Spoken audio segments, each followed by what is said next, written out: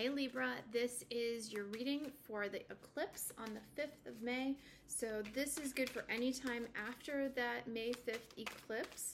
I'm just kind of checking to see what kind of energy is coming in from this eclipse, Libra. So let's see if we can get a few cards here.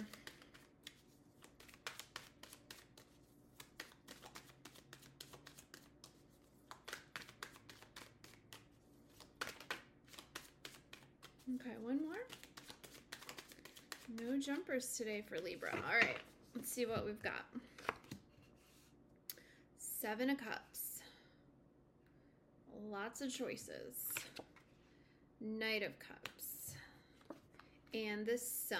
All right, so whether or not you're feeling particularly good about embracing these feels, and I'm getting this for a lot of people, so I think it's just kind of what's happening.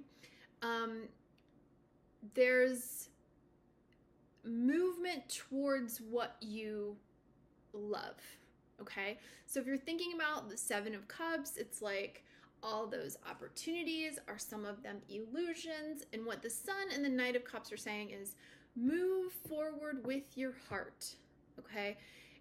If that's difficult, you know, because we're Libras, and the back and forth, right? You need to, I'm getting, if you can meditate at noon outside, if you can get that direct sunlight, for those of you who do that,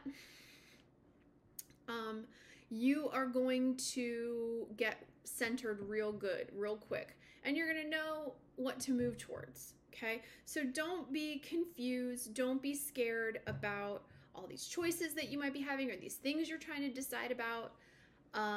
I love that you're getting the Sun and we're talking about an eclipse reading. So there's that duality, there's the success, there's the abundance, there's the light.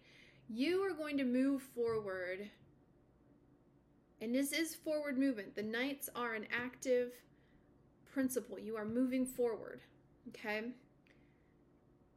You are confidently moving forward towards that thing that fulfills you emotionally, okay? So if there's anything, any questions that you have, like what should I do, what should I do?